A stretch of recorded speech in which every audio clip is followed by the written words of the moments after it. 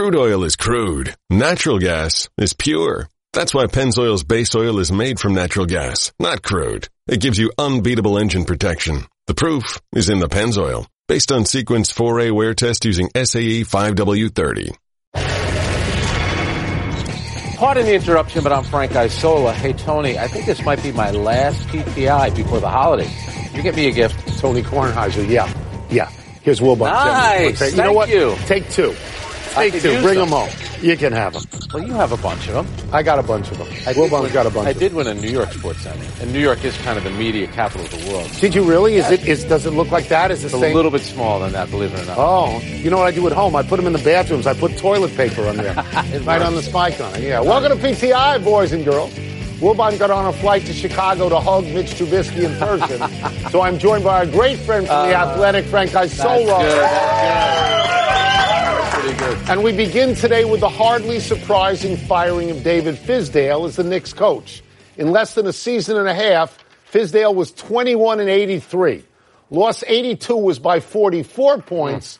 Loss 83 last night at home was by 37 points. The first time in the history of the Knicks they had lost 2 games in a row by 30 or more. Frank, the Knicks stink. Yep. And they have stunk for years. Is firing Fizdale the end or just the beginning? No, you have it. This is just the beginning, and I think Steve Mills, the president, if he's not reassigned, he's going to be removed completely. And really what the Knicks want to do, they want to try to get Masai Ujiri, who runs the Toronto Raptors. They tried to get him a couple of years ago, and they believe if we throw enough money at him, because you know how it works in New York, Phil Jackson came because they gave him a ton of money, that Masai could be the guy. David Fizdale's just the first step in what's going to be a bunch of major changes between now and the offseason. This is difficult for me because I grew up watching the Knicks. And then look, in the history of the NBA, the Knicks are not an important franchise.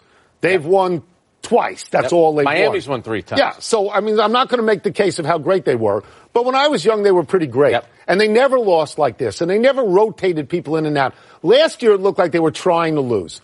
This year, they assembled a crew that they thought was pretty good. They're disappointed in their record. I'm stunned they've won that many games. They got nothing. R.J. Barrett's the number 3 overall pick. The ball's supposed to go through him. He's got 3 assists a game. What do they got? What do they got? And really, if you look at it, their last 3 lottery picks, Frank Ntilikina, Kevin Knox, and also R.J. Barrett, and then Dennis Smith Jr., the player that was the big player in the Porzingis trade, last night they were 11 for 30 with 30 points. So they're not even developing their young players. They're on pace. As you know, last year they lost 65 games. They're on pace to lose about 67. It's going to be the 6th straight season that they've lost at least 50 games. And you talk about the Knicks in the history, 20 years, Tony, have come and gone. They've won 1 playoff series in 20 years. They have this team has no chance. David Fizdale had no chance. No. I remember when he was hired, I said to Wilbon, he'll last 2 years at the most. Now, what's good for him, he can go back on the jump next week. He'll have some place to land. By the way, he lost his last 8 games in Memphis, so he's 21-91. Terrible. Incredible. We move now to the continuing ineptitude of the Dallas Cowboys. After going on an impressive 17-play, 75-yard touchdown drive at the start of the game last night, Dallas was then thoroughly manhandled by Chicago.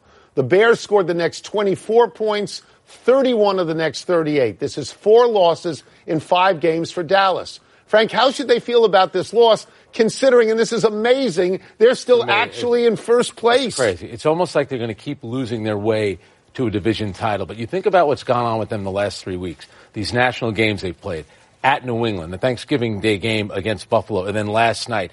I am not big on in-season coaching changes, but when you look at how lifeless they were, they don't make any adjustments offensively, defensively. At some point, you figure Philadelphia may turn things around. Why? I think they need to make a change. Okay.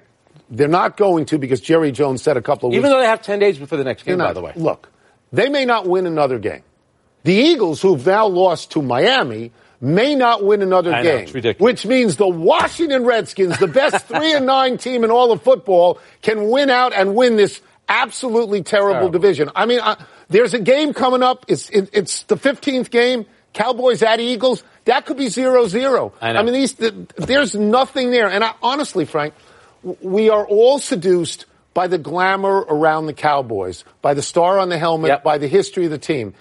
We think, I say this all the time, I love their talent. Maybe their talent's not that good. Maybe it's not. And, you know, it's amazing, too. It's so tiring after a while, after every game, getting Jerry Jones standing there, giving kind of like a State of the Cowboys address.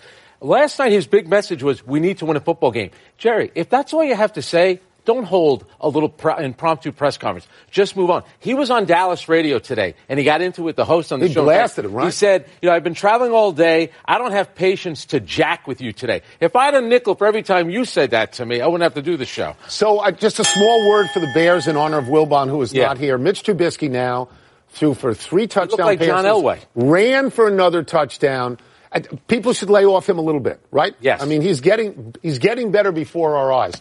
Going back to NBA coaches on the hot seat for 600, John Beilein has coached all of 20 games in the NBA. And according to The Athletic, the Cleveland Cavaliers are already tuning him out and wondering about his fitness as a pro coach. They are complaining about his film sessions and his terminology and his overall lack of understanding of the NBA game. Frank, where is this headed? Well, it's going to be headed where it always is when LeBron James is not on the Cleveland Cavaliers. They lose all the time. There was a line in this story, and you're going to appreciate this one, where they said among the players' grievances, it is the, airing of the grievances, include nitpicking basic fundamentals. Basically, the players are saying, we don't like the fact that he's trying to coach us. Who are these guys on the Cleveland Cavaliers who lose all the time before John Beilein? If John Beilein leaves, they'll be losing after he leaves. They also are upset that he has named his plays after wild animals. Yes. They say, like, if something is, a polar bear. Yeah. Now, that's not NBA stuff. Let us go to the record for a second. Okay? Cleveland was 19-63 last year, which is awful. They're 5-15 this year, which means they're better.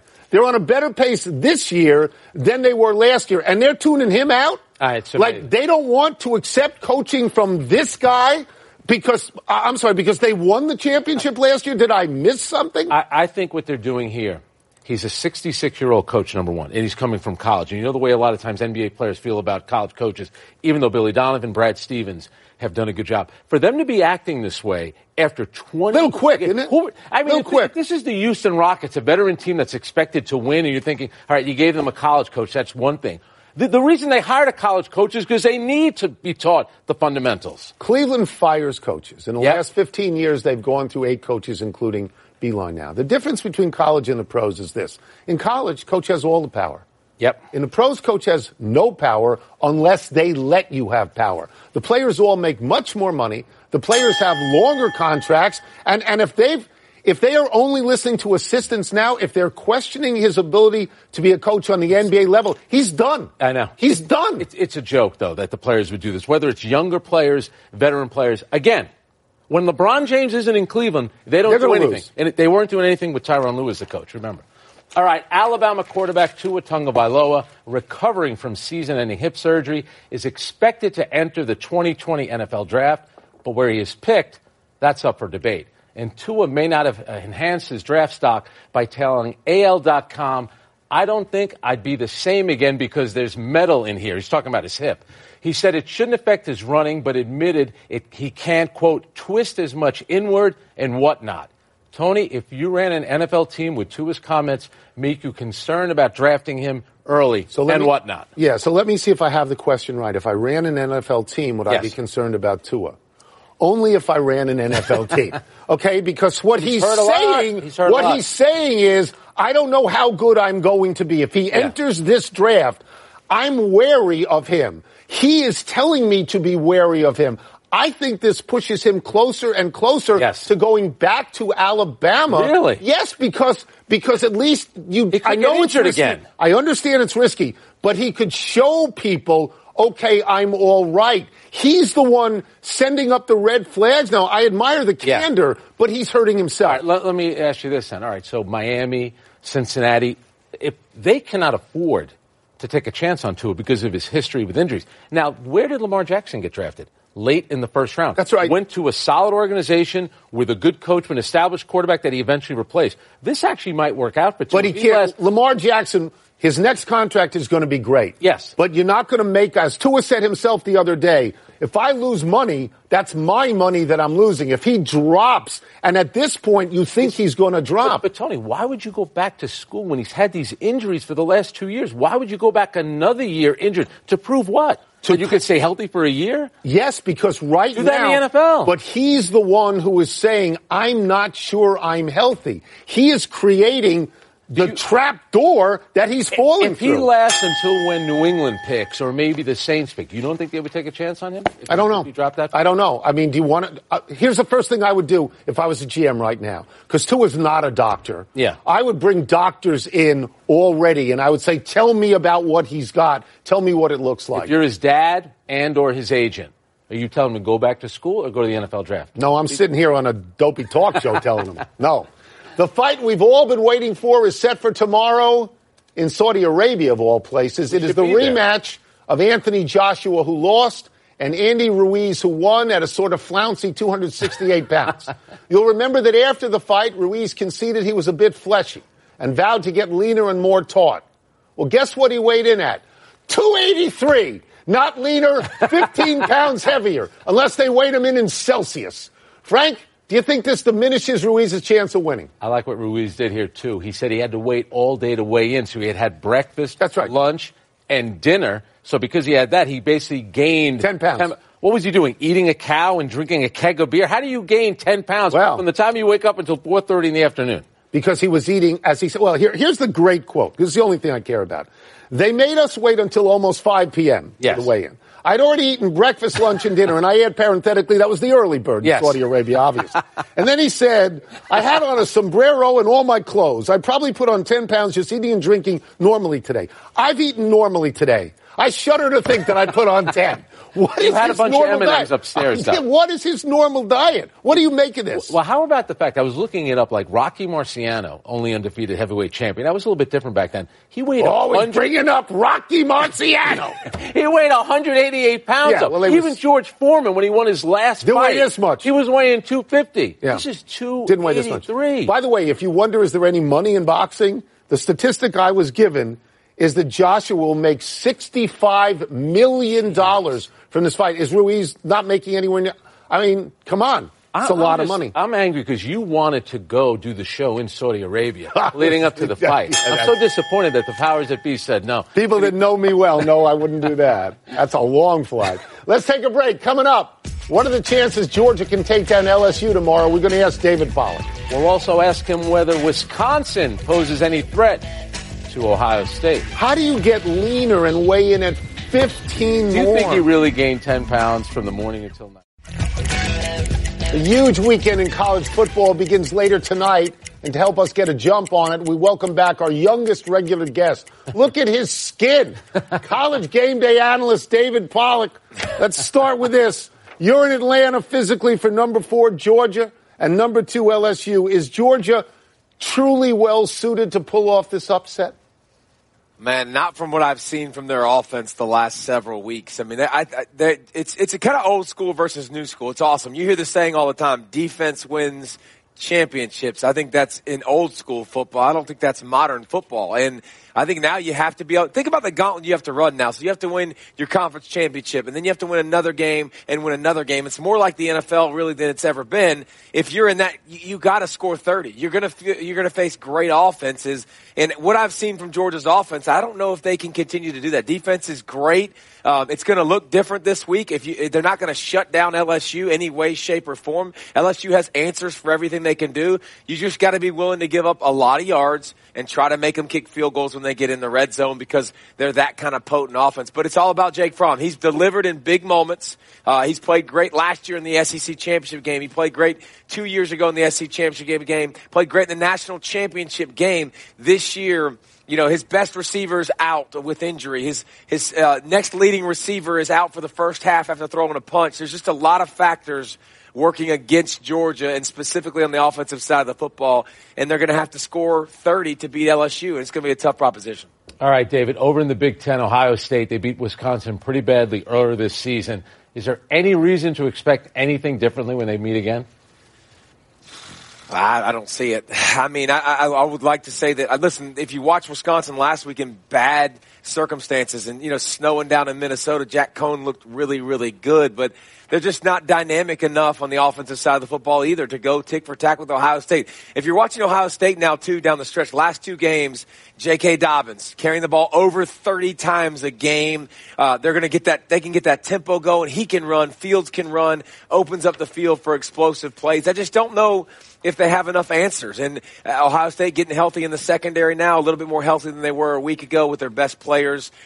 Chase Young's still there, I believe, right? He's still there as long as he's not there and not suspended. Last time he saw Wisconsin, don't forget, 4 sacks. You saw tight ends blocking him. Going to have a different game plan. I would love to sell you guys and tell you it's going to be a great game and Wisconsin's going to push them, but I don't see that happening either. All right, we'll move to the Pac-12. Wilbon is in love with number 5 Utah for reasons that I don't understand.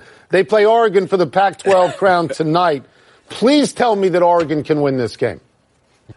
They can, but I'm with Wilbon. I'm in love with Utah too. It's just it's the blue collar in us. You know what I'm saying, Tony? That's what it is. It's just me and Michael. You know, we like that physicality. You like the toughness, that Big Ten toughness, and that's what you can see when you watch Utah. Man, they're physical up front. Literally, guys, there is at least 6 defensive players, which might be the most of all of college football. At least 6 defensive players that will get drafted from that Utah defense. At least 6. I mean, NFL guys that are really stout, very big, very physical. The reason I think Oregon has a chance, Oregon can go up tempo. Justin Herbert can buy possessions and steal possessions with his legs and his ability to run the football. The weather's supposed to be miserable, by the way. It's supposed to be, 20-mile-an-hour winds. It's supposed to be kind of wet. So I think that favors Utah because they're all right with it being sloppy and being physical and being tough, but balance on offense with their on that side of the football. Zach Moss, by the way, their running back runs the ball as angry as anybody in college football. I mean, he literally runs the ball like he hasn't eaten in 3 weeks and he's chasing his meal. I mean, it's awesome to watch. He's just so daggum physical. It's fun. But so I see them beating Oregon, and then now they're very much in that national championship picture and fighting for that 4 spot. A lot of future NFL players on number 3, Clemson. Are they vulnerable at all against number 23, Virginia? Nope. I don't see it. I think Virginia...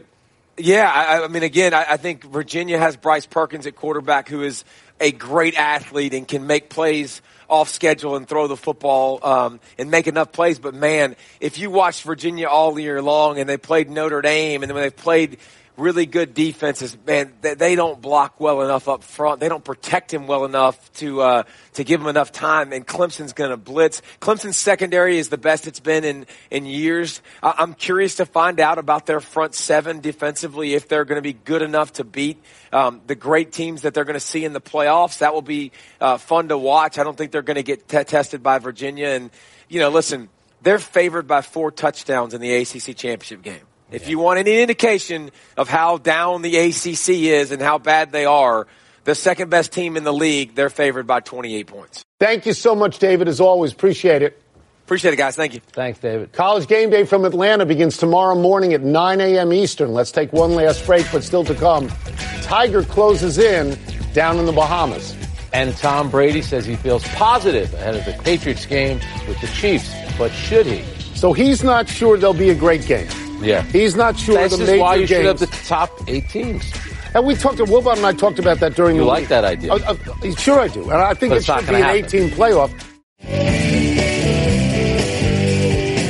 Happy time, people. Happy 25th birthday, Giannis Antetokounmpo. The current MVP is playing even better this year than he did last year. He's shooting better. He's rebounding better. What else are you going to ask of a big man?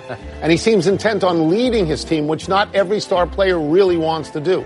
And the result is that his team has the best record in the NBA. And tonight he gets the Clippers, and that's Kawhi Leonard, the player that beat him last year in the Eastern Conference Finals. That should be a good game. You're going to watch that? Is it a ball night for you like it'll be for Wilbon? Yes, of course. Happy anniversary to this Steelers fan. Around this day 11 years ago, this guy decided to bathe himself with a bucket of ice water in the middle of the Cowboys-Steelers game. The temperature on this day dropped to 24 with a wind chill of 9. And since there is no question that this guy is nuts, the only question that leaps out is, how did he get in the stadium with a Gatorade bucket? One of the players must have given it to him. What possesses people to do something like that? Absolutely no idea, clearly. A brief happy trails to Carolina Hurricanes goalie Peter Mrazek. Watch quickly as Mrazek gets annoyed with San Jose's Joe Thornton, thinking that Thornton jabbed him with his stick. Mrazek then takes a swing at Thornton with his stick and then stands straight up as if to fight him. Thornton recognizes this move and drops the goalie with one quick right hand to the face. Let's hope Mrazek learns a lesson from this for the next time he wants to get chested. That's a flop. You wouldn't do that to Patrick Watt or your guy Billy Smith. Remember him from the Islanders? I do remember. Wanted to fight everybody. He was a tough guy. Yep. Excuse me, one omission. Tiger shot 5 under 67 today. Wow. He's 2 back heading into the final round of the Hero World Challenge. Did you have that? Did you think two guys ahead of him, including your guy Gary Woodland, who was one of the captain's picks for the President's Cup? Are you surprised? You surprised that Tiger Woods is doing this? I am. I picked the field, and I'm a little shaky about that now. Here we go to the big finish.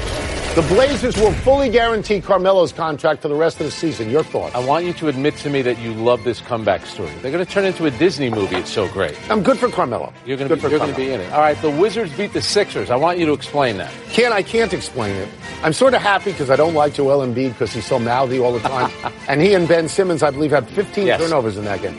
That's way too many. 15 field goals, 15 turnovers. Tom Brady says he's feeling really good, really positive ahead of the Chiefs game. Does that make sense? Are you ready to write off Tom Brady and the New England Patriots? You can't. I can't either, but he didn't look good last week. Nope. All right, Lamar Jackson and the Ravens, they visit the Bills. Are you smelling an upset? I'm not smelling an upset, but the 49ers solved Lamar Jackson's passing. Yes. Not his running.